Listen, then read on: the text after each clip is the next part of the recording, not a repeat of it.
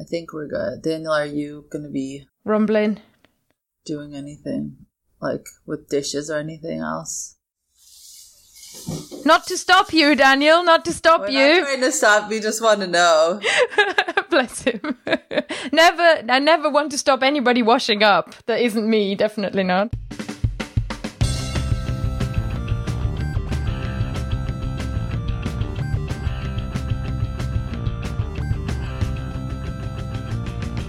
Welcome to The Fluent Show, a podcast all about loving, living and learning languages. Hi everyone, it's Kirsten here from fluentlanguage.co.uk, and to kick us off today, I've got a question. Who else wants to learn a new language positively, excitedly, with all the energy, and without losing hope when the going gets tough? You know what I'm talking about. I'm talking about that plateau that will stop so many of us. Now, you know, I've learned 8 languages myself. I've learned in all sorts of ways. School, language courses, evening classes, self-teaching. In the last episode alone, I told you my English learning story, and you also know that I have self-taught languages like Spanish and even Welsh. But maybe I am unusual. Maybe I'm a special person with some kind of genetic language advantage that nobody else could possibly use for themselves. Can an average person in their 30s, 40s, what about the 60s and 70s, with a family and a job and a busy life, actually learn other languages? Can you teach yourself with materials that are right for you and ensure you stay motivated and make time for all those language learning hours and just not give up? That's the question I will look at today. And to give you a bit of a spoiler, my answer to that is always yes, it's absolutely possible. But if you just dive in without any plan or consideration, you are so likely to find yourself stuck. I'm sure you know what I'm talking about, that feeling of regret. Yeah? Looking back at the thing you wanted to learn and you never pursued, when you gave up and you thought, oh, if only I'd done more 2 years ago, I would be fluent in French right now. Well, in today's episode, I have somebody at the start of the journey. And I'll show you and her, hopefully, how things can be different. How the mindset that you adopt can change everything about how you learn a language. And I've got a few simple questions in this conversation that you can use to bring powerful, positive and happy insights to your own language learning journey. And before we jump into all that goodness, I've got obviously a message from our sponsor. We thank Closemaster for supporting The Fluent Show. You guys, if you've ever looked at language learning apps, you know that there's a lot of them out there. Many use a great system, but they're a bit boring to use. Sometimes the game and the engagement is great and it's really fun to swipe and get points and ding-dongs and bling-blongs or whatever they're called. But you feel like you're not really learning anything. You start to feel like you're wasting your time. Now, if you want a language learning app that delivers on the learning front and it's still entertaining and keeps you hooked, you've got to get onto Closemaster. It's a very simple game. You will see a sentence in your target language, and there are over 50 of them available, so yours is likely to be on the list. And in that sentence, something's missing, and your job is to find what is missing. There are various options of you seeing a translation, maybe not seeing a translation, maybe seeing a translation in another language you're learning, so you get the double benefits. No matter what you choose, Closemaster is super addictive. It's open to a huge range of learners thanks to that massive range of languages that they have. It comes with iPhone and Android apps, and it is completely free, so you can learn anytime and anywhere. If you want to check out their Pro plan, you can also get a discount now using the code FluentShow. And I've recorded a special video guiding you through the app, so you don't even need to install it to look inside. Don't need to make an account. I've done it all for you. And you can see that video at closemaster.com/FluentShow. That is Closemaster, CLOZE, master.com/FluentShow. Check it out. Thank you so much for supporting our show, and thanks to Closemaster for supporting The Fluent Show too. So earlier I mentioned you would hear something pretty special. An insightful, deep, language coaching conversation of sorts. In this podcast episode, I'm sharing a conversation with my friend Daniela with you. Daniela is a writer and teacher, and she's about to spend a whole month in Germany. So she's decided she wants to learn German and got in touch with me, her German and also language obsessed and language experienced friend.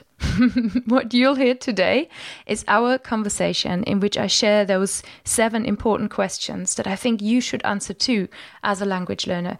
And you'll hear how through a thoughtful conversation, just thinking these things really through, Daniela's attitude and her mindset to what she can achieve completely develops and changes. I've so enjoyed this conversation. It's been a privilege to talk to a friend about her own language learning journey. And I'm sure you'll join me in listening to the show, wishing Daniela the best of luck, and hop on to find out everything that she is learning. My guest today is Daniela Uslan. Hey, Daniela.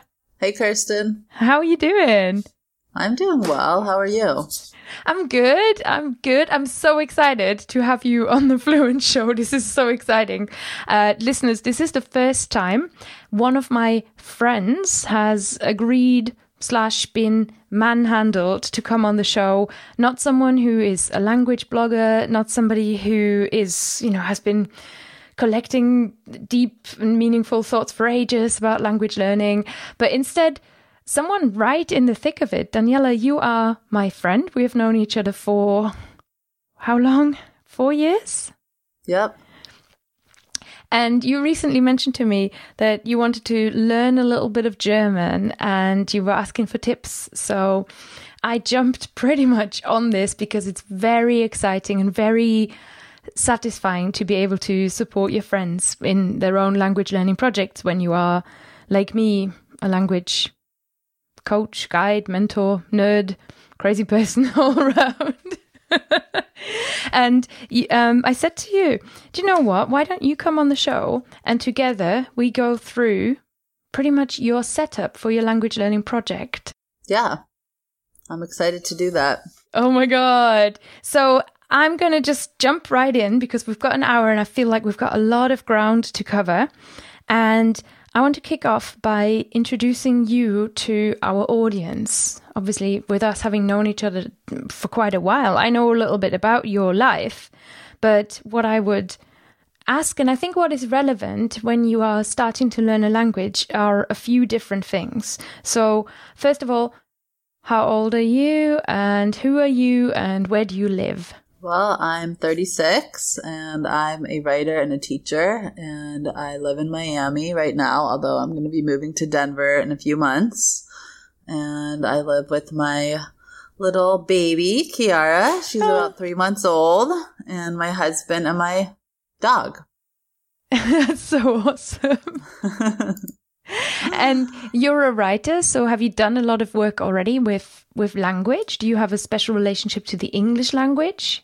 That's a good question. Yeah, I think I really love words, and when I'm writing or when I'm reading a book, I like to read a lot of epic fantasy novels right now, actually, but I've always been a voracious reader. So when I'm reading either fiction or poetry or even nonfiction, I really have an appreciation for when people use language well and for when I see a word used in an interesting way. It makes me happy. So I do feel like I have a relationship to language as a writer, and I also have been learning Hebrew since I was a kid. So I started learning Hebrew when I was in kindergarten. So I've always had 2 languages in my life. Wow. Fluent in Hebrew, per se. Mm-hmm. But I feel like because of that, I've always, I don't know, just had kind of a relationship with 2 different languages. Like in high school, when I wanted to write notes like about a crush or something and I didn't want them to know, I'd write it in Hebrew in my notebook so they wouldn't be able to understand what I was writing. So I've always kind of, I don't know. And I really have loved having those two languages in my life for so long. So, yeah. That's amazing. When you say you can't speak Hebrew, is it because you've studied for religious reasons? Being a Hebrew learner in America usually means you've got Jewish faith and all that? Yeah, well, I have learned for religious reasons, and I actually do tutor kids in Hebrew, like the prayers and stuff like that. But I do know modern Hebrew. I lived in Israel for 7 months.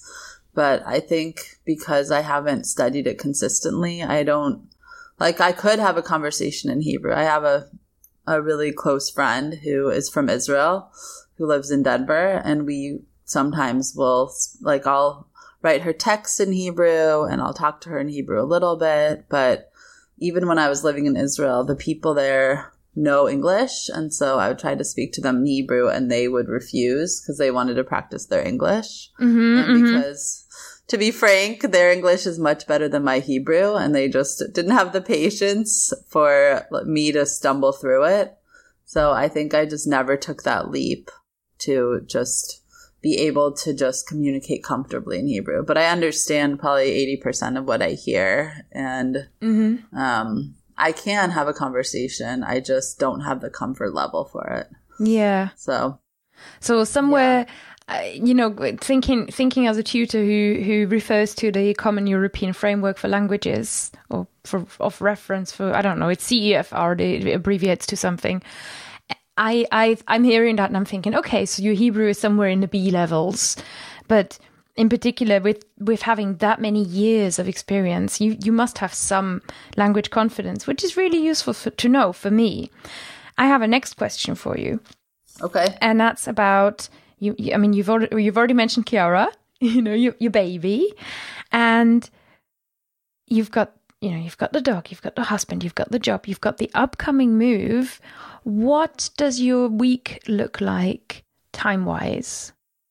Well, right now I have a lot of time because I'm not working. I'm a freelancer, and I'm not really trying to fill up my schedule with a lot of assignments just because I have a new baby and we have the move coming up. And so even though we're going to be moving, I guess my week looks very fluid, and I do have quite a bit of time when I'm sitting and feeding Kiara, or I don't know. It's not like I do have quite a bit of time, but it's not structured time. Oh, that's excellent, though. So this is really good. It's such an opportunity to get stuck in, I think, in a new language and build your base, right? So we could get you to a point of strength, potentially. Okay. That would be great. That sounds awesome. And you're not planning to take a job anytime soon where you'd be like full-time, or I can't imagine what that's like with a small child as well. I'm not, that isn't really in the plan at the moment.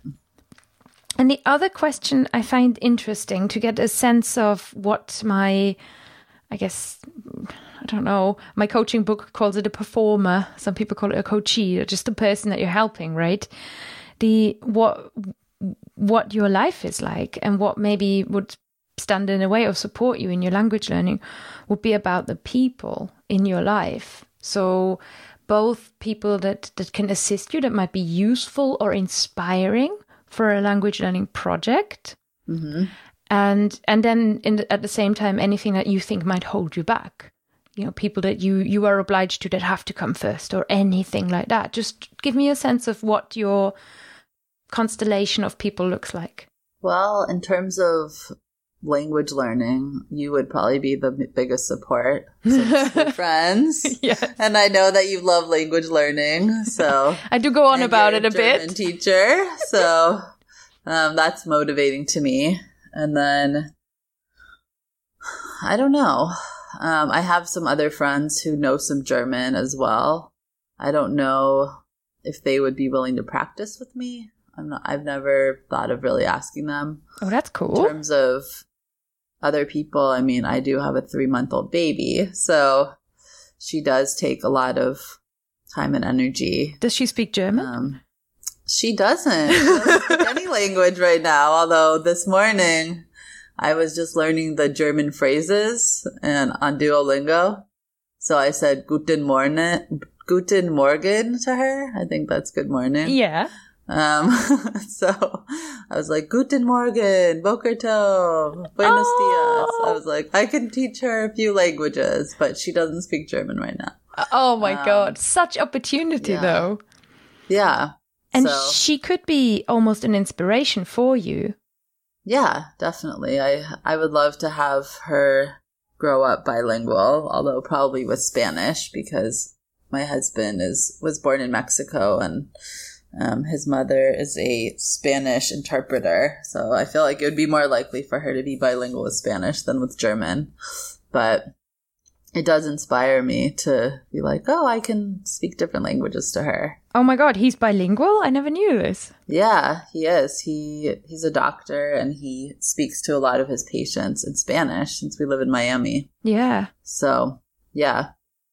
Oh my God, that's amazing. That's so awesome. So really you have a little bit of, language around you, and having friends who you think maybe you could ask them in the future. That's a sort of I'm glad we poked that one a little bit. Yeah. What about media or social media kind of, do you watch a lot of YouTube? Do you go on Instagram? I don't really know. Yeah, I watch YouTube.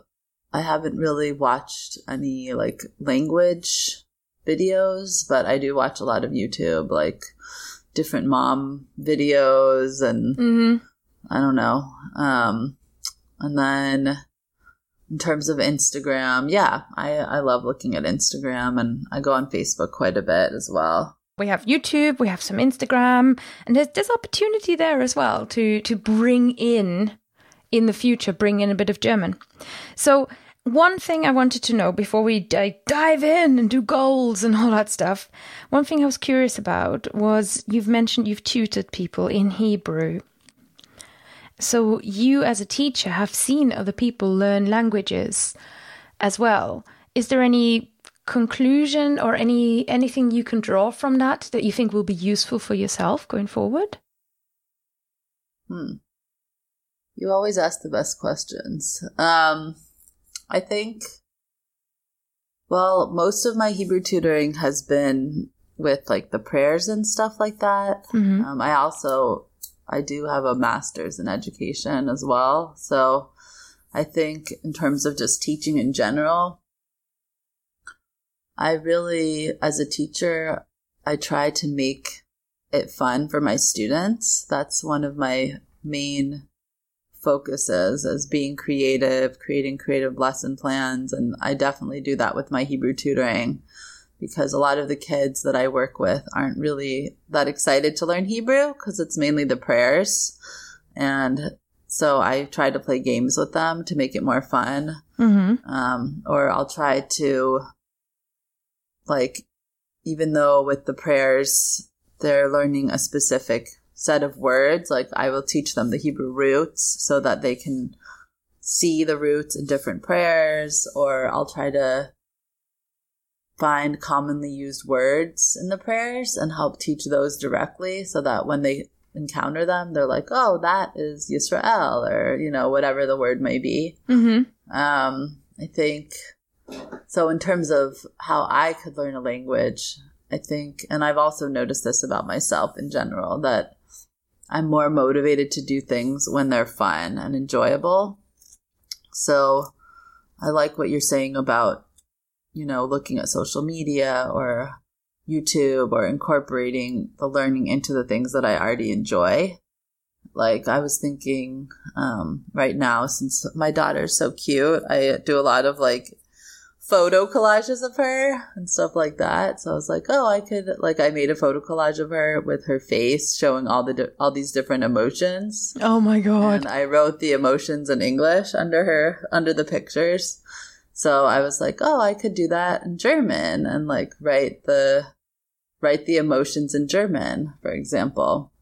So I think since I love to be creative and do creative things, one way that I could practice is by, incorporating German into whatever creative project I'm working on. Oh my God, I love everything about that. That's both very, very wise, and you're drawing on something that you know works for lots of learners and your own educational experience. But you're already coming up with specific plans of action. So hang on, what am I doing here? Really? This is so great. I'm so glad you said that. And it's a great plan of attack, for lack of a better expression. And also to talk about roots, and then we can think about cognates and some of the words that the German language has that come from maybe the English language or come from joint Latin, or actually English being a language with pretty strong like Anglo-Saxon and Germanic roots, and German is obviously Germanic, so there's quite a bit of stuff that you can uncover there that can kind of be discovered in between those two.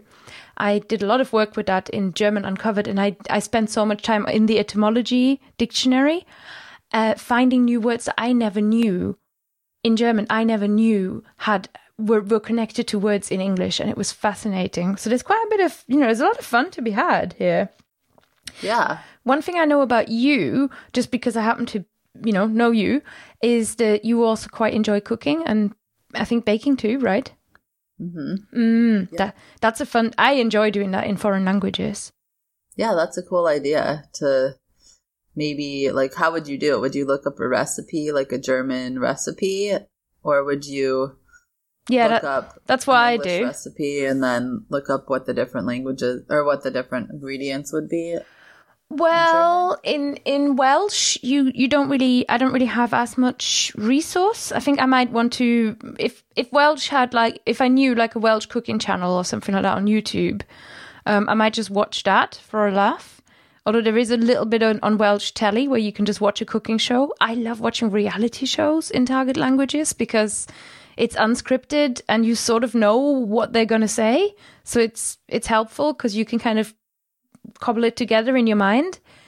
And I get Welsh recipes, yeah, and then just cook with them.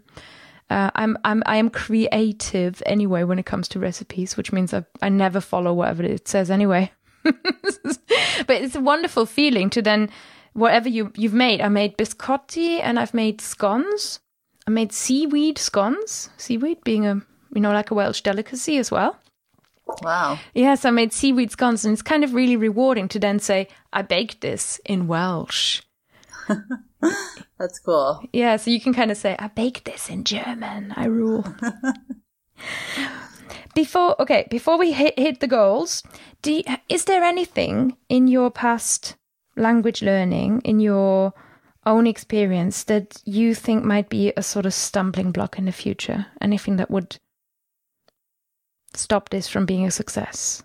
Well, I think what has held me back in the past is feeling like, I guess what I was saying with Hebrew, like I'm afraid to practice it, or, like here in Miami, everyone speaks Spanish, but I don't speak Spanish to them, even though I know quite a bit of Spanish, because I don't want to,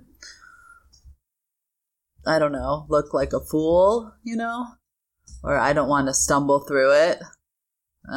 So I feel like, or with German specifically, the reason I want to learn some of it is because we're planning to go there. Mm-hmm.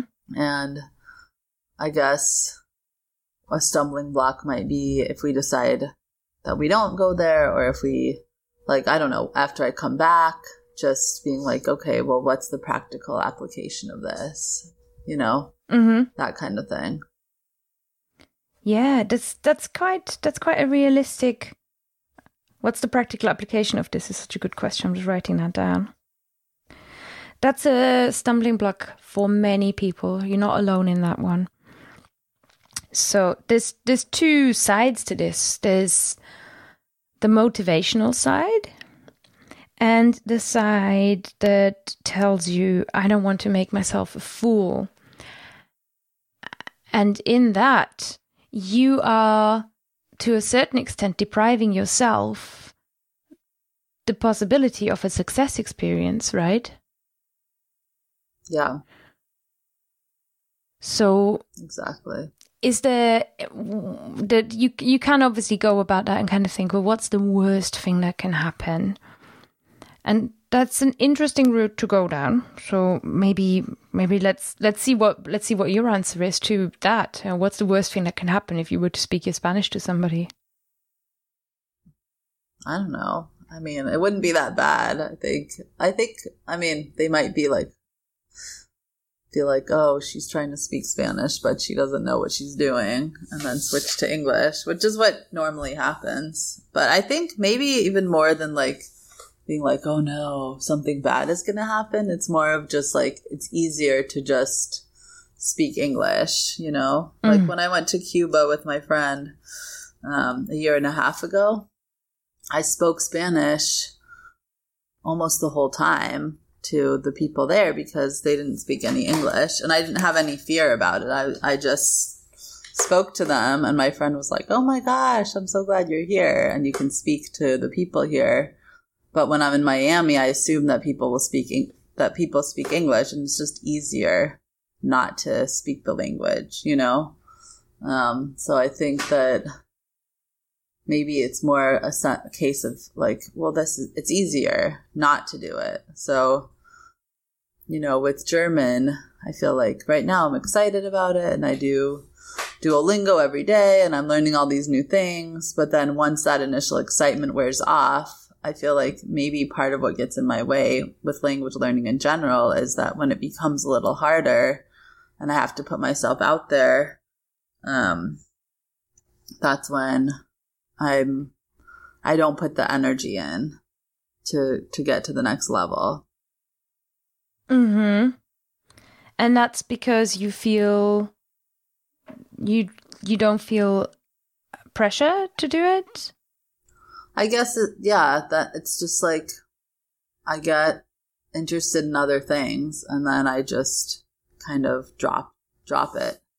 It's not even like, it's like if I lived in Germany for a year, or if I lived in a Spanish-speaking country for a year, I'm sure I would become fluent. But when I don't have the incentive to do it, then I just am like, okay, moving on, you know? So. How does that make you feel about Spanish?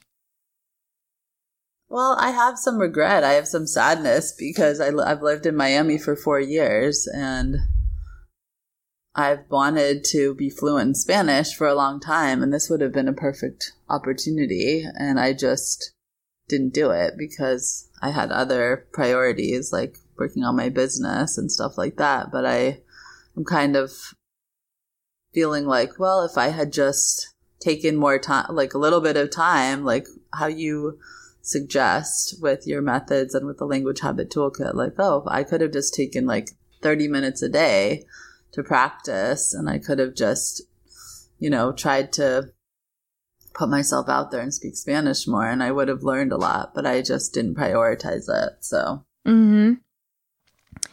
Well, it's in a way what's done is done, right? So yeah, whatever you didn't get done in the past doesn't prejudice where you can go in the future. And no matter where you go in Spanish or in German, it's good. It's actually really, really good and really useful to know when your motivation wanes that there is a tendency to drop the whole thing. So it might be a useful question to answer maybe a bit later when you are actually losing excitement, because I don't want to take away from the excitement you have at the moment, but a good question to answer, and just perhaps to write down and have somewhere for when you hit that wall is, what's the minimum? You know, like, what's the minimum you can do in German in a week or something like that? And that helps. I think just based on what we're talking about, I'm starting to, maybe I'm having like a little bit of an aha moment where I'm like, oh, well, you know, I'm a writer. And so I go through periods where I'll write for like 10 or 15 minutes a day. And I'm also a writing teacher, and I'll tell people, you know, if you write for 10 minutes a day, that's amazing because you're writing for an hour a week, whereas you wouldn't be writing at all otherwise. And so I'm like, oh, I could just do that with language. I could say, okay, I'll learn I'll focus on German for 10 minutes a day, or I'll focus on Spanish for 10 minutes a day. And even though that seems like a really small amount, it's actually a lot more than it would be otherwise. Mm-hmm. It's a lot more than 0. Yeah, exactly. It's an hour a week versus no hours a week. It's amazing. In my book, It's amazing. It's the same as running. You can run 3 miles a week and tell yourself that's rubbish. I might as well not bother because it's not a marathon. Or you can run 3 miles a week, and then in a month you run 12 miles. Ta-da! You've done well. That's true. The other part that I've just been thinking about as we're talking is I feel like community is really important for language learning and for writing. So I think even like if I were to do 10 minutes of German a day for however long, I think that would be great. But I feel like practicing with an actual person is really important too. So maybe having like a minimum amount of practice on my own per week, but then also saying to me, it's a valid question to say, okay, what's the minimum amount of time that I'm going to practice with someone else per week or per month? Because to me, that's really when language comes alive, is when you have someone else to share it with. Mm-hmm. What I love about this conversation, and I have a note-taking habit. You might know this about me already. What I'm thinking. I love that you say language comes alive when you share it, because I think a lot of us, and all of us language learners in a way, feel this way. Like, that's why even people who study Latin, they go to like Latin camp, you know, they can go to Italy, all dress up like Romans, and they walk around talking Latin to each other, because language comes alive when you share it. That's so true. Yeah. And what I love about what you're doing right now is, you know, we're sort of going into the area of the vision goal. And a question I like to ask people, or a prompt I like to give people when we're thinking about vision goals. So this is really Daniela mentioned it earlier. If you're listening, this is roughly the methodology of the Language Habit Toolkit. So if you already have one, or if you want to get one, I'm pretty sure you'll find a link in the show notes. But so the Language Habit Toolkit starts really at this point. It starts at what I talk about the vision goal, so the things that motivate you. And Daniela mentioned already, you know, her love of language and her enjoyment, the fact that they are moving to Germany, which is the immediate factor that is a motivator for Germany. But Daniela, you're super wise, because you're saying, well, what if I don't live in Germany anymore? Or what if we don't end up going, and then I'm just gonna not feel the need anymore? But the other way you're beginning to think about it is this sort of envisioning your life in a realistic way, but in a way where you're still benefiting from it, and envisioning your life, you know, speaking to other people and saying language comes alive when you share it. And I love writing, and I can just do the minimum, and I can create. So I just so love what you said about being creative in your target language, because learning a language should not take away from what you enjoy. It should add to it, right? Yeah, definitely. And the great thing that we have now is you're creating a way of thinking about yourself as a language learner. That's true. Yeah. Just kind of like when I was a teacher, I would think I would pay attention to how my students learned. And I feel like different students needed different strategies, because they learned in different ways and they had different things that motivated them. And so I feel like this is a good opportunity to look at myself as a learner and to say, well, how do I enjoy learning and what works for me? And to kind of create a plan that is based around that knowledge about myself. Your passion for education is actually a huge asset that you have, that puts you ahead in this whole project. Yeah. Just, I think the passion, and also just the ability to introspect and look at myself in that way, I think is helpful. So that's definitely, is there anything specific? So if we go into more playing around with the idea of division call, is there anything specific that attracts you to German or makes you want to learn more about the German language? Bearing in mind it's spoken not just in Germany, but, you know, you can talk about Austria or Switzerland or... Yeah, I think, well, the initial motivation was, okay, we're probably going there for either 2 weeks to a month, so I want to be able to communicate. And then I think that when I practice, I kind of imagine myself there, and I imagine myself being able to greet people in German or say thank you in German or, you know, maybe understand like directions in German. So that when because I've traveled quite a bit, and I feel like I think that when I haven't known the language, I've felt a lot more lost in a way. I mean, knowing English, you can really get by in most countries, which can either be a good thing or a bad thing, depending on how you look at it. But I guess what motivates me is just imagining myself, you know, sitting in a beer garden in Germany and being able to order in German, or, I don't know, just have like short conversations in German. That is super motivating. That's a really good one, isn't it? And then I think the other part that is coming up for me as we're talking is, like you were saying, when you cook things from Welsh recipes, I feel like when you learn a language, there's an opportunity to really learn about the culture as well. And so I know a lot about Jewish culture, and I've been learning Hebrew forever, and I've traveled in Central America, which is why I know Spanish. And so I think with this, I don't really know that much about Germanic culture. So I feel like it's also an opportunity to learn about a new culture, which is exciting for me. Definitely.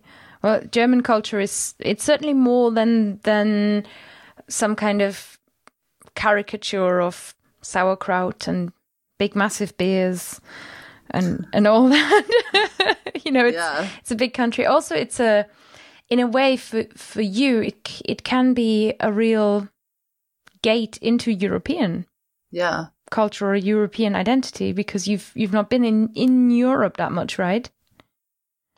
Well, I've traveled in Europe quite a bit, but I've never really, I mean, I've traveled in Italy and Greece and Eastern Europe. So I've traveled in Europe, and my family, our origin is Eastern European. But I haven't really, I guess I haven't lived in Europe for very long. The longest I've been there, when I went to Italy, I was there for a month. So, so I guess it's, but to me, I guess that's an interesting question, because I feel like all the European countries are different. So I've never thought about European culture as a whole. So I don't know. And there's one thing that might be an interesting vision goal, or something you considered, that I thought about when you talked about being a teacher, working with students, and being a writing teacher.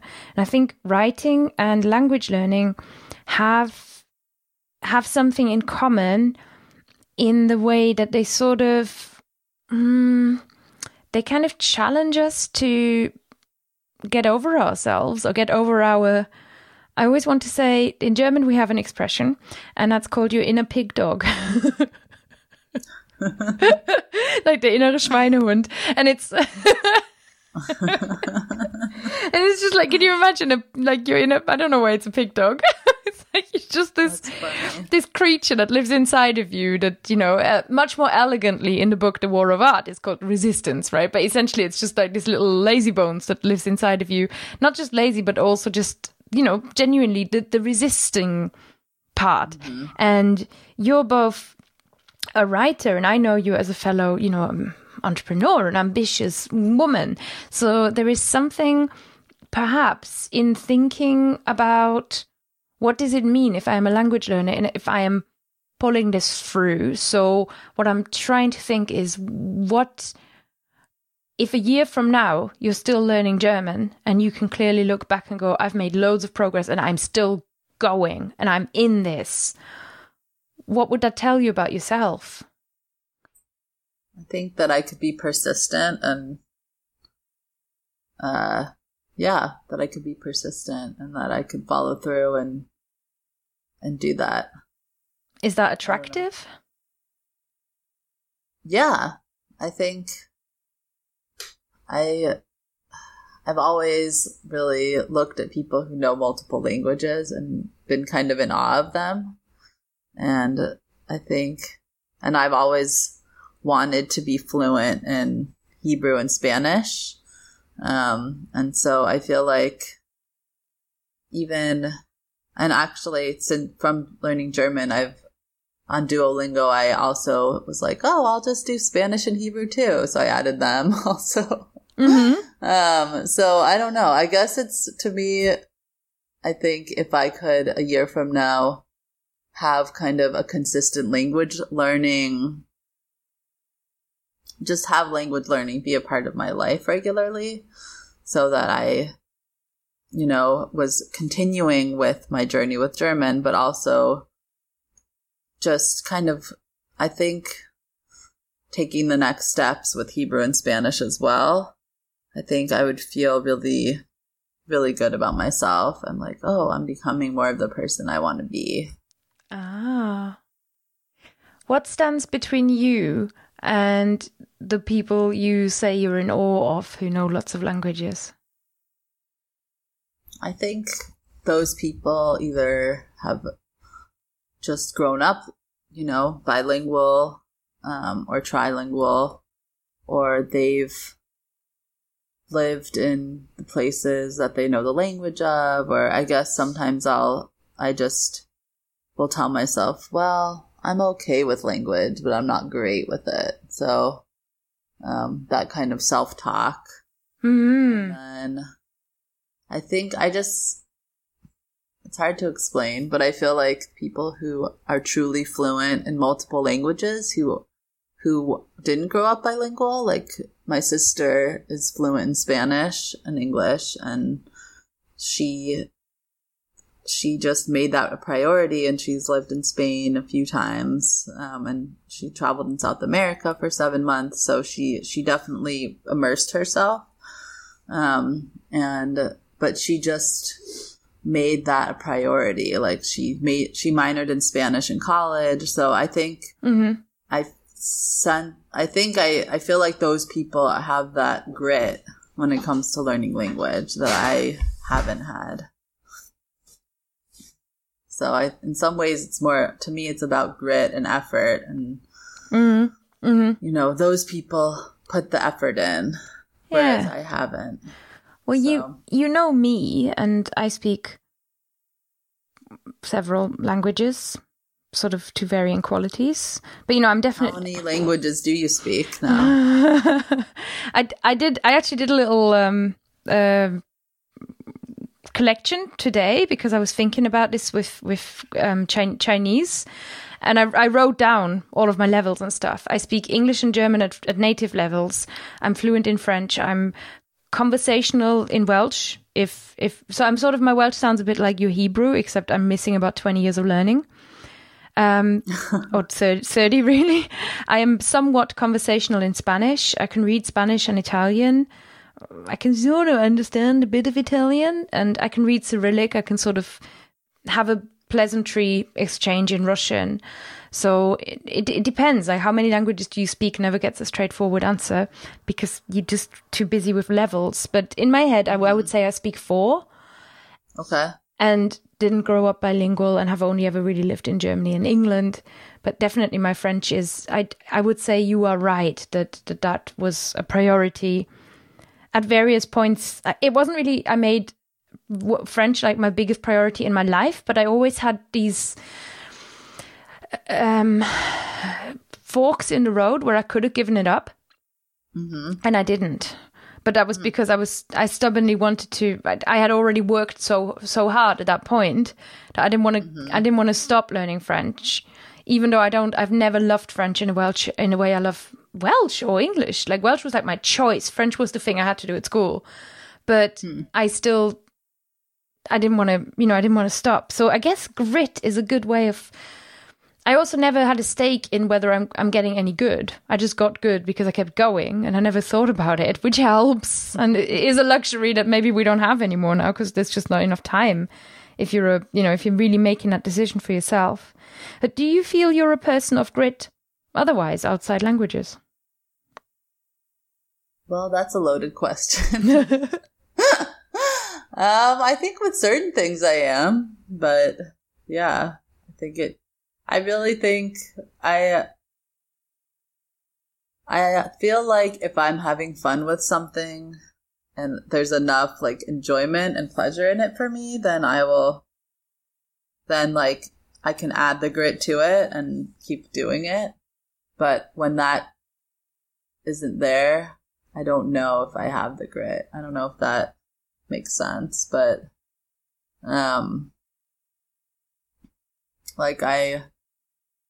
when I was in Denver, there was a yoga studio there that I loved. And so I went there 3 times a week for 8 years. So that could be considered grit because it's like, wow, I kept going for that long. But then as soon as I moved to Miami and that yoga studio wasn't here, I stopped doing yoga.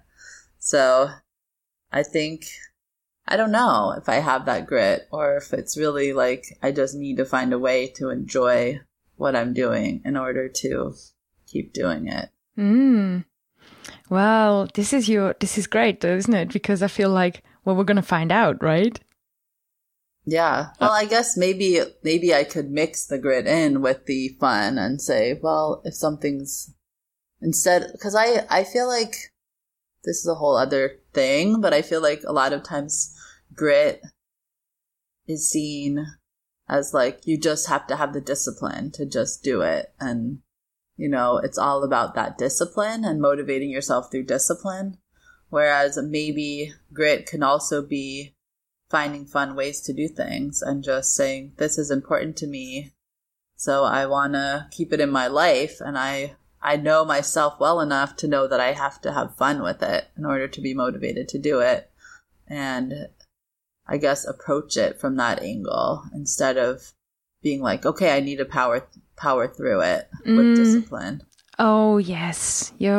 Preach. Yes, definitely. I think you're saying something very, very true there. And a perception, this is really interesting because when you said first, I'm in awe of people who learn languages, digging into that, there's this kind of like, well, these people stuck with something unpleasant, right? There's this sort of, there's a level of learning a language has to come with some kind of suffering. And okay, I mean, I'm a German teacher and I know that we have cases and I'm sorry for however, there are fun ways of going about it all. So if you're looking at your vision goals worksheet, if we're thinking about your vision goal as we would if you went through the language habit toolkit on your own, I think it would be a really fun goal to write something not about, I see myself in Germany speaking German, which is everybody has that dream, that's kind of, but to dig in one deeper and go, I am learning German and I'm absolutely loving it, or I'm writing a poem in German, or I'm doing something with a German recipe, or these collages you've been doing with Chiara, thinking about, imagine something like, it's a year from now, it's perhaps 2 years from now, and my German level is great, and I'm loving it because X, Y, and Z, and really think about, like, in the future, here's why I'm loving this. As opposed to, here's how disciplined I am, when that doesn't sound fun. Why, Yeah. We can deal with non-fun things later. That's not what vision goals are for. Yeah. I think I don't see it as like an unpleasant thing. I think it's more of just like an uncomfortable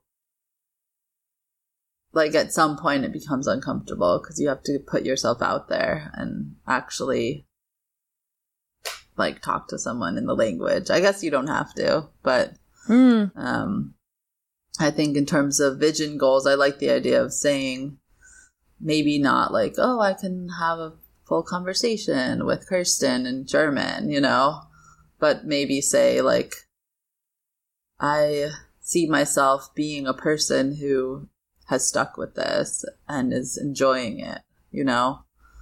Yeah. Something like, I am that. super proud because I'm so awesome because I've been learning German this long. Yeah, and it's not even about the level. It's just like, oh, I'm doing it, you know? I'm still devoting 10 minutes a day, or I'm able to cook like a full recipe by reading, you know, or I do, maybe not even that I'm able to look at the recipe and know what it means, but like I'm sticking with it so that when I do look at the recipe, maybe I am cross-referencing it in English, but I'm still incorporating it into my life. Oh my God. Yeah. This is so great to hear you say. And I would say, hold on to that one. Definitely. It's not about the level. It's not about the level, because I'm awesome because I'm doing it is a really good, strong vision and a really cool thing to hold on to. And it takes a lot of the pressure off, because like you say, like, I love that you said language comes alive when you share it. Mm-hmm. That's very true. But that's not about being perfect or something like that. And let me tell you something, Germany has got some epic fantasy board games. And yes. Oh my God. Yeah. It's cool. Like the home of those board games that take 7 hours to play. They're like Carcassonne and all that stuff. A lot of them are from Germany. So you can probably find a games group and just go for it. And also Germans love people who speak English and will practice. They will practice their English on you. There's no judgment on you. They just really want to speak English. Yeah. So again, to kind of take that out. But, you know, I can teach you strategies to deal with those situations. That's no problem at all. Cool. One question I have for you, just so we can put something in writing. You're starting now. You've mentioned you've got Duolingo. And I know you are taking a rather excellent course that Kirsten Cable made. Or you were studying a little bit on my grammar course, right? The beginning one. Yeah. Mm-hmm. Yeah. And so those are kind of the resources you have at the moment. Yes. Mm-hmm.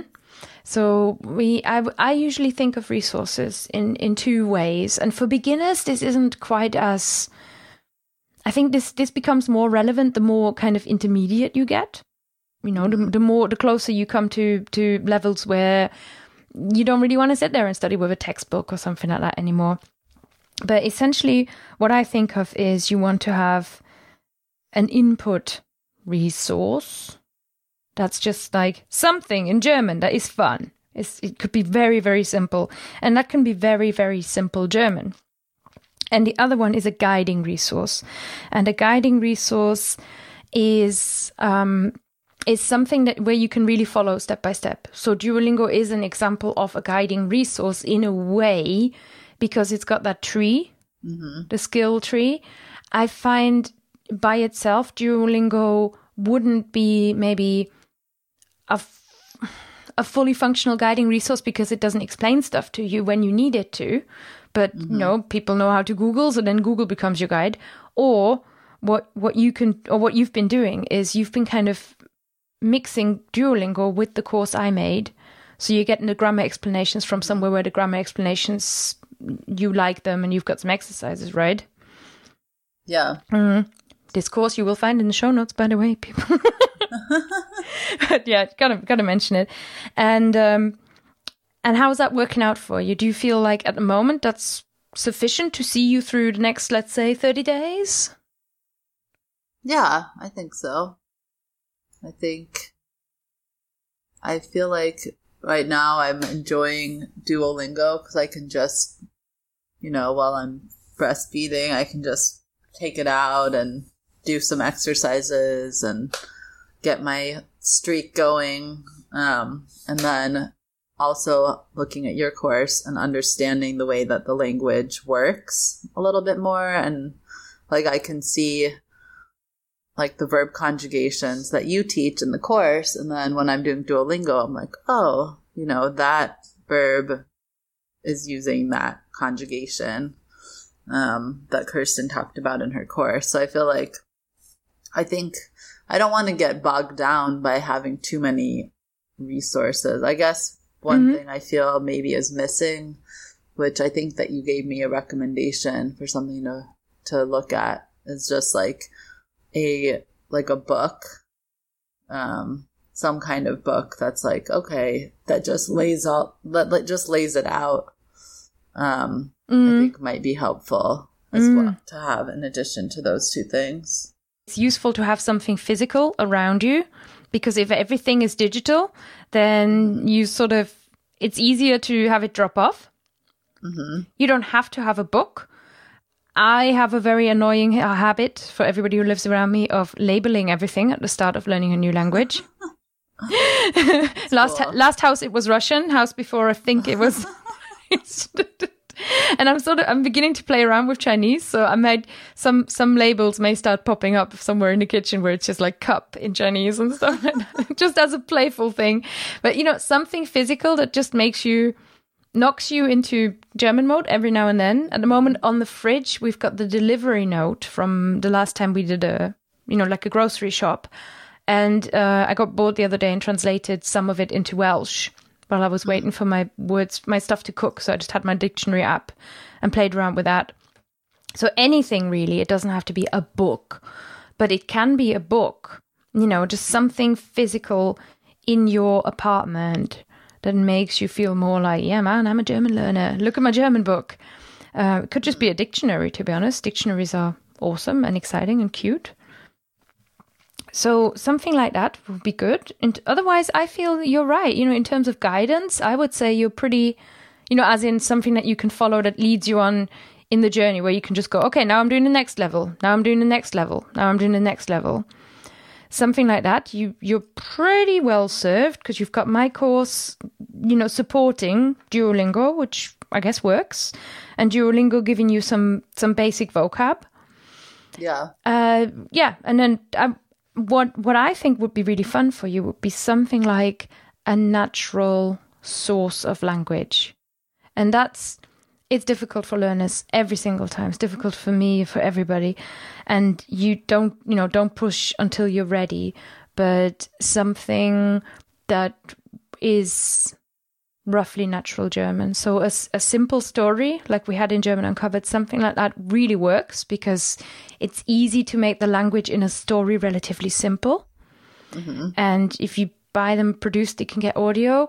There are storybooks I can recommend for you that are like Kindle books in very simple German. And you can kind of do those at very early levels. And what you were saying earlier about conjugation, and you know, the fact that I explain it in one course and you can see it then in Duolingo, that's actually a massive sign that you have got a real eye for language. Well, thank you.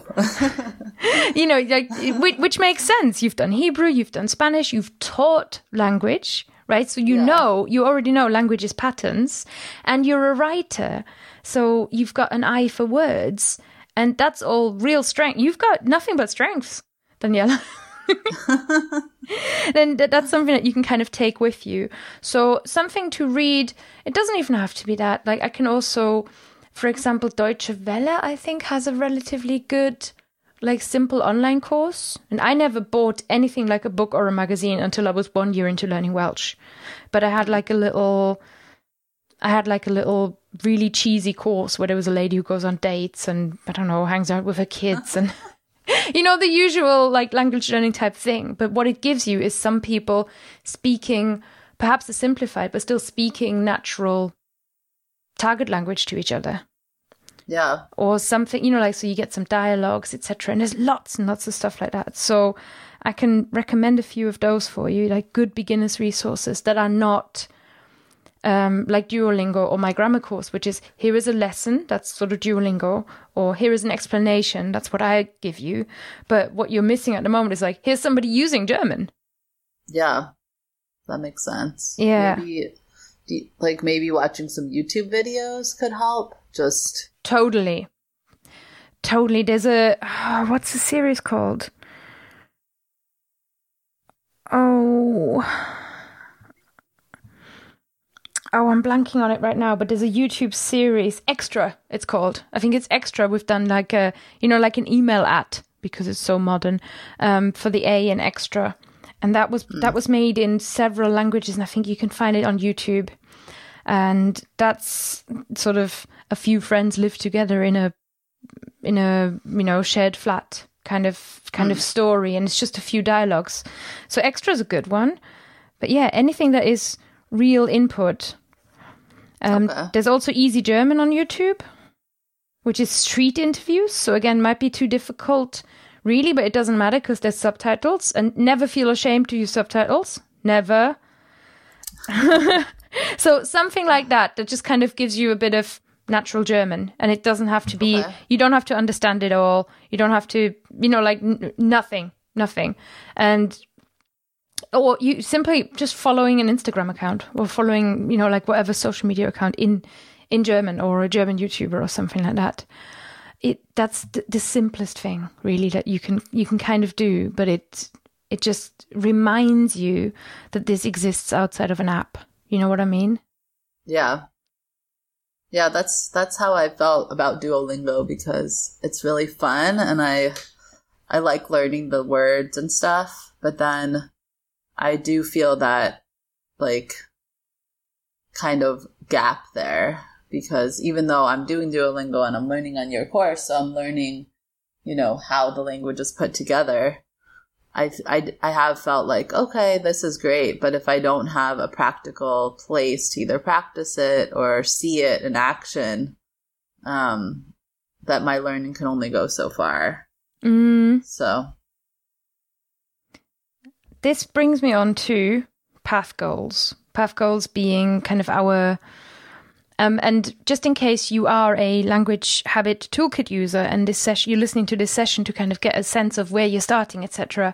We just talked through roughly the language resource organizer. So if you are a toolkit user and you're listening, go back into your toolkit and have a look around the language resource organizer worksheet, and that will give you a sense. So you can follow Daniela's winning plan. So that gives me my final bit, which is to have a look at path goals. And usually I look 30 days ahead, but is 30 days, does that feel a bit long for you, a bit short for you at the moment? What is a realistic time period where you can think, yeah, man, I'm taking action, and then I'll check back in? I think maybe, I don't know. I think 30 days sounds good, or 15 days. Mm-hmm. Maybe a 30-day goal and then a 15-day goal. Yeah, I like 15 days for a really early beginner, because you do have that enthusiasm, and you're still testing everything out as well. Yeah. Once you're falling into more of a routine, it's easier to set yourself, I know roughly what I'm doing with Welsh, so it's easy for me to set myself a 30-day goal. But in a brand new language, or if I was brand new to this whole situation, I think a shorter term goal might help. Yeah. So you want to, I always advise setting goals in listening, reading, speaking, and writing. And that doesn't have to be much. And you have already suggested a writing goal for yourself. I have. Well, you mentioned doing the little collages with Chiara. Oh yeah. Yeah. And if typing out some German words, that counts as writing in my book. Okay. It doesn't have to be, it doesn't have to be 8 pages, blah, blah, blah. We're not in school. Yeah. Okay. So maybe a writing goal could be to use the little emotion collage I made with her, and have German words. And I know you sent me one the other day, didn't you? Yeah, I sent you a little picture with. Oh, it's the best. This is Chiara or something like that. Yeah, she's called Chiara. Is a girl. Yeah. Oh, yeah, she's called Kiara. That's what I wrote. And yeah. if you wanted to challenge yourself, not necessarily more time, but if you want to challenge yourself, I would suggest maybe do a little script introducing yourself and maybe introducing Kiara. Ooh, and then we're practicing first person singular and third person singular, so that's exciting. But, just do that. And if once you've done that, if you're feeling good, and you don't have to do this, and I know this is scary, but I'm just mentioning it because it's scary. You know what you can do with a script like that? You can either record it, say, and put it just on your Instagram story or something like that. Mm-hmm. You could send it to Kirsten, your friend. Or you can, and this is also for you guys listening, this might be useful, you can get an italki tutor or get a tutor. Or even, just book in for half an hour. You don't have to always have like an hour full-on session. I do a lot of half-hour sessions. I find it useful because it's less scary. And then just meet with them and say, hey, I made a script. Let me demonstrate all of my German to you, and just like demonstrate it all to them, and then see if they can, take it further or anything like that. But it gets you over that hurdle of early speaking, and it makes you feel like, yeah, I've spoken to a German in German today. Yeah. I think that is a key for me, that I enjoy things more when I have someone to share it with. So I'm glad I have you, that I know if I do anything in German and I send it to you, you'll be like, that's so cool. So I'm lucky in that way. I genuinely do think that's very, very cool. And I love it because not all of my English speaking friends do that. And you're not judgmental either. So I know that even if you're like, no matter what it is, you'll still find it cool, even if I mess up. So I don't feel afraid at all about that. Mm-hmm. And it's what you mentioned before about community, right? So to find a supportive community, you're already in my Facebook group. And I know I say no language practice because we'll end up in a right old kerfuffle. But if if 1,000 people want to practice languages with each other, it'll just be Babylonian chaos. But you can find people there too, and you can share. And we post a check-in Saturday every Saturday, where again you've got somewhere to share your successes, and I think that's very important. So making those language learning friends, I found Instagram really good for that kind of stuff. I'll have to look into that. Okay, so we've got our writing covered. You kind of got your speaking covered as well, even though I gave you the goal.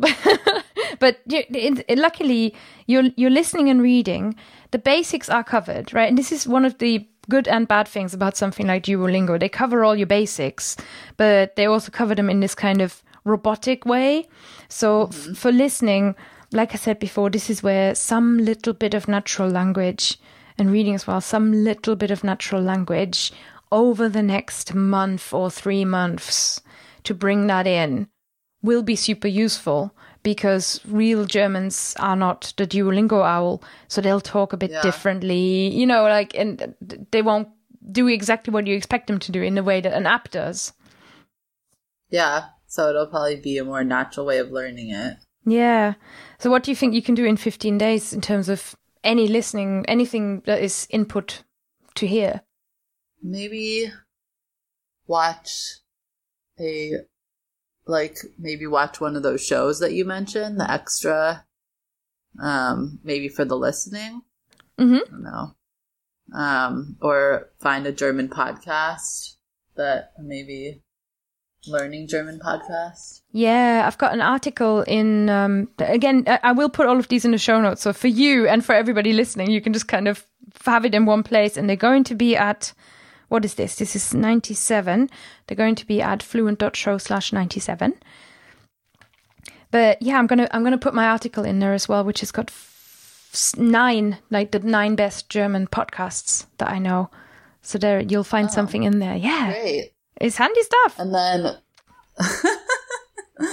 then, for reading, maybe, I don't know. Do you think following some Instagrammers? Maybe find, I don't know if you have a list of that, but it could be something like... I don't have a list of German-speaking Instagrammers at all. So if anybody listening has got any recommendations, please do share.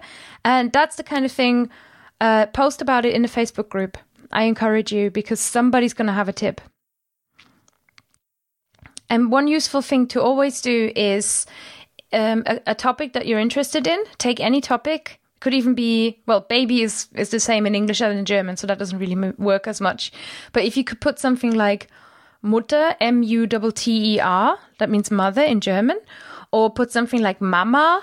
Like Mama is like what most Germans say to their mum. So if you put something like that in the Instagram search and see if something good comes up. One thing I thought about when you mentioned when we were talking about writing, etc. We've already got a lot of writing stuff, but if you ever wanted to label or to go with a traditional vocab list, something really fun might be to do at least a small vocab list or whatever. Like if you get bored of one or you've already looked at it 7 times and you can't quite memorize the words, write them in Hebrew and German or write them in Spanish and German. That's a good idea. You just have an extra, I don't know, spice to it. Yeah. Like I might do Spanish and I usually do Spanish and French if I want to do one of those two. Because I feel, well, to be honest, because I feel bad. Like I can't improve one without improving the other. I need to do them both. I know. When I'm learning German, I have this feeling of but I should be learning Hebrew and Spanish because that's what I, have so much more knowledge in. And that's what I'm I don't know. Those are the languages I've always been I want to be fluent in these languages. So putting a third language in has been motivating to me for the other ones. But I'm also maybe I should be putting this effort into learning those languages. You know what I mean? I think you're a polyglot. I think that's what that means. Yeah, maybe. I think it just means, I think it just means, oh yeah, welcome to the, I don't know what it is about languages. It's weird, right? Because we don't feel like that about cooking. You don't feel well, I'm learning how to make sushi right now, but I'm neglecting my curry knowledge or something like that. Yeah. We don't do that, but with languages, it's strong. I feel that too. Yeah. Okay. It's also, yeah. No, sorry, go ahead. Oh, it's also I feel when I think it's when you're learning multiple languages, it does kind of feel when I was traveling in Central America, I met a lot of Israelis there, and I knew Hebrew, so when I would listen to them, I understood their conversations, which was fun because they assumed that no one there would know Hebrew other than them. And then I'd be say something to them in Hebrew and they'd be oh no, she understands what we're saying. Because they think that they have this secret language that no one knows. Mm-hmm. But then I wouldn't be able to speak to them in very much Hebrew because I had so much Spanish in my brain. So I would try to say something in Hebrew and it would come out in Spanish. Mm-hmm. So I think that when it's if you are learning to make sushi and you go to make curry, it's not you're going to be oh no, I'm using my sushi learning techniques by accident. But I feel with languages, if my experience has been when you don't have high enough level of fluency, it's hard to keep all of those languages in my head at the same time and to be able to pull them out at the right time. I agree. I agree. It's really weird. I keep having, when I try to speak Spanish, Welsh words come out a lot. An unreasonable amount of occasions this just happens and I'm oh my God, how is this? It's just so weird. Yeah, and it feels so odd because Welsh is such a minority language, right? That I feel what is the point? What am I even doing? What, who wants to hear this, basically? Yeah. Because who wants to hear my Welsh words? Nobody. And they're not useful. And I feel very conspicuous because I say to people, oh, that was a Welsh word. As if it's I don't know. I feel very conspicuous doing that. Yeah, it's a challenge for sure. Mm-hmm. Oh, well. Okay, so It's like you have a part of your brain that's like, okay, I need another language that's not my native language. And so it just pulls out whatever is like at the top of the heap or something. True. So, yeah. Anyway, we can get back to the topic at hand. So, in terms of reading, so for writing, I can do like a photo collage of Kiara and put German words in. For listening, I can listen to a German podcast or YouTube videos. For speaking, what's my goal for speaking? Do I have one? What were you thinking it would be? Well, I would set a goal, yeah, because you're feeling apprehensive about speaking. I feel it would be useful to start speaking quite early so that the apprehension kind of you've got time to get over all the awkwardness at the time when you're like, there's no way you're setting yourself a standard for being fluent, right?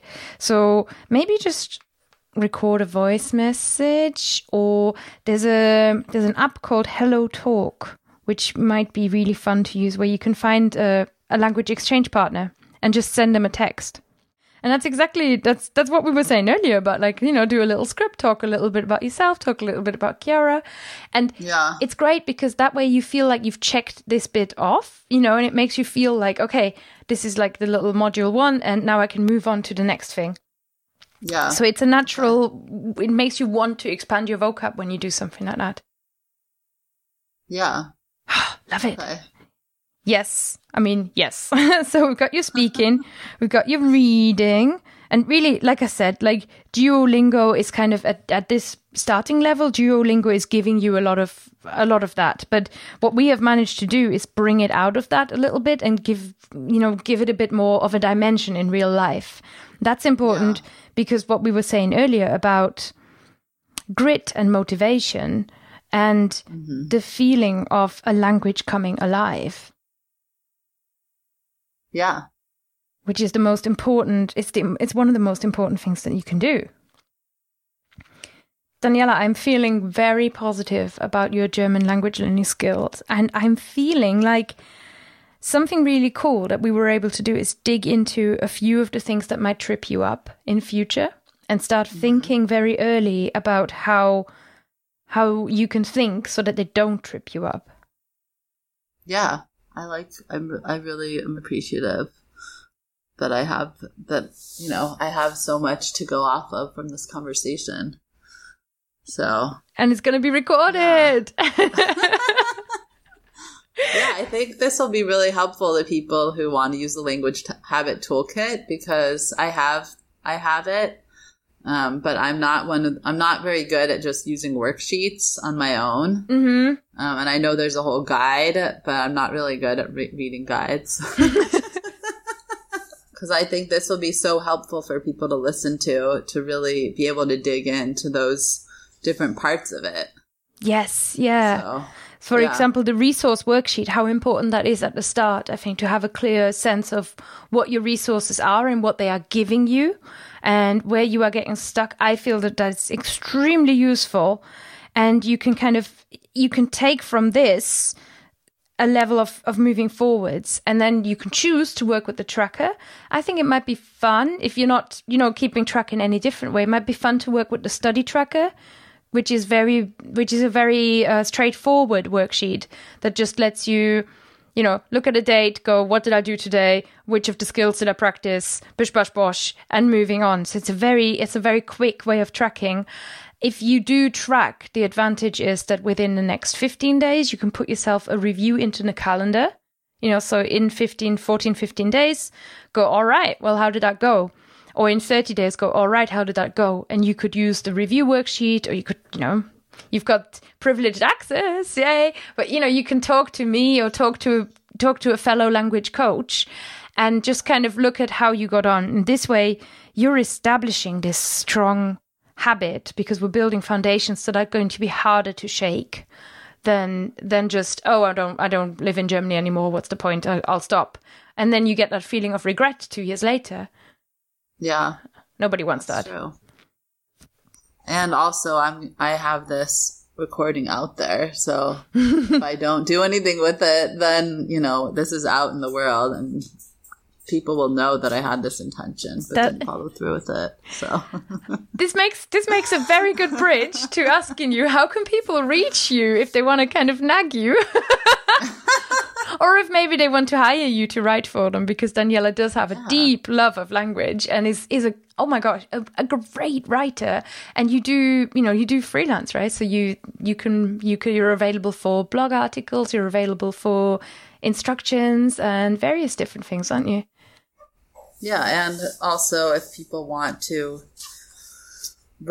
have a writing coach for their own writing. Mm-hmm. That's what I really want to do as well. That's what I really love doing as well. So, or if you're Jewish and you want your kids to learn Hebrew, the prayers and stuff like that. So my website's down right now. But you can find me on Twitter at Daniela Uslan. Mm-hmm. Or you can follow me on Instagram, also Daniela Uslan. Or you can follow me, message me on Facebook as well. Fabulous. That's Daniela Uslan, and it's Daniela, Daniela, Uslan, Uslan, on the Twitter, on the Instagram, or you can find her on Facebook. Send Daniela a message telling her, you go with the German, or tell her about your favorite Instagrammers in German. And Daniela, again, I encourage you to post in Fluent Language Learners, because that's a very, very supportive group of people who know a lot, and I don't know everything. So they're going to be right at your disposal. Fantastic people to know. And people who watch YouTube when I don't. So that's such a good resource. And thank you so much. It was so exciting having you on the show, or having you, in this recording and working through this process with me.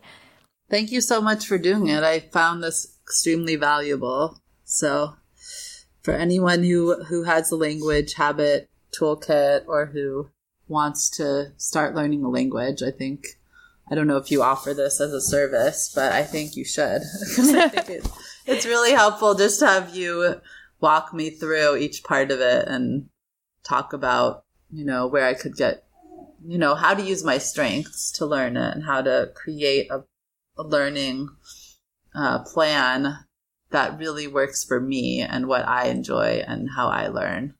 Fabulous. So thank you so much. You're very welcome. And listeners, if you do want to contact me about this as a service, yes, I do offer it. So you can contact me and just basically, I call it language coaching. You can call it whatever you wish. It's useful no matter what you call it. But yeah, do get in touch and just, send me a quick email, kirsten@fluentlanguage.co.uk, mention language coaching, have a look at the language habit toolkit. I hope this was useful for you in the same way it was for Daniela. I usually really enjoy listening to these types of things, and it gives you a behind the scenes, because one of the big questions I usually get when people contact me about language coaching is what happens? What happens? And now you know how we work and how I can help you see all those advantages that you already have, because Daniela has a few that she didn't know about, and I bet that you do as well. I'm so excited to help you with those. That's it from me, from the Fluent Show. And Daniela, we do a thing on the Fluent Show, which is I say goodbye and then my guest says goodbye. So it's goodbye from me, goodbye, and it is goodbye from Daniela Uslan. Goodbye. Thank you for listening to The Fluent Show. Don't forget that you can send us your comments and questions to be answered on the show to Kirsten, that's Kerstin, @fluentlanguage.co.uk, or you can find us on Twitter @TheFluentShow. We're always so excited to hear from you. We read every message. Don't forget to review us. See you next week.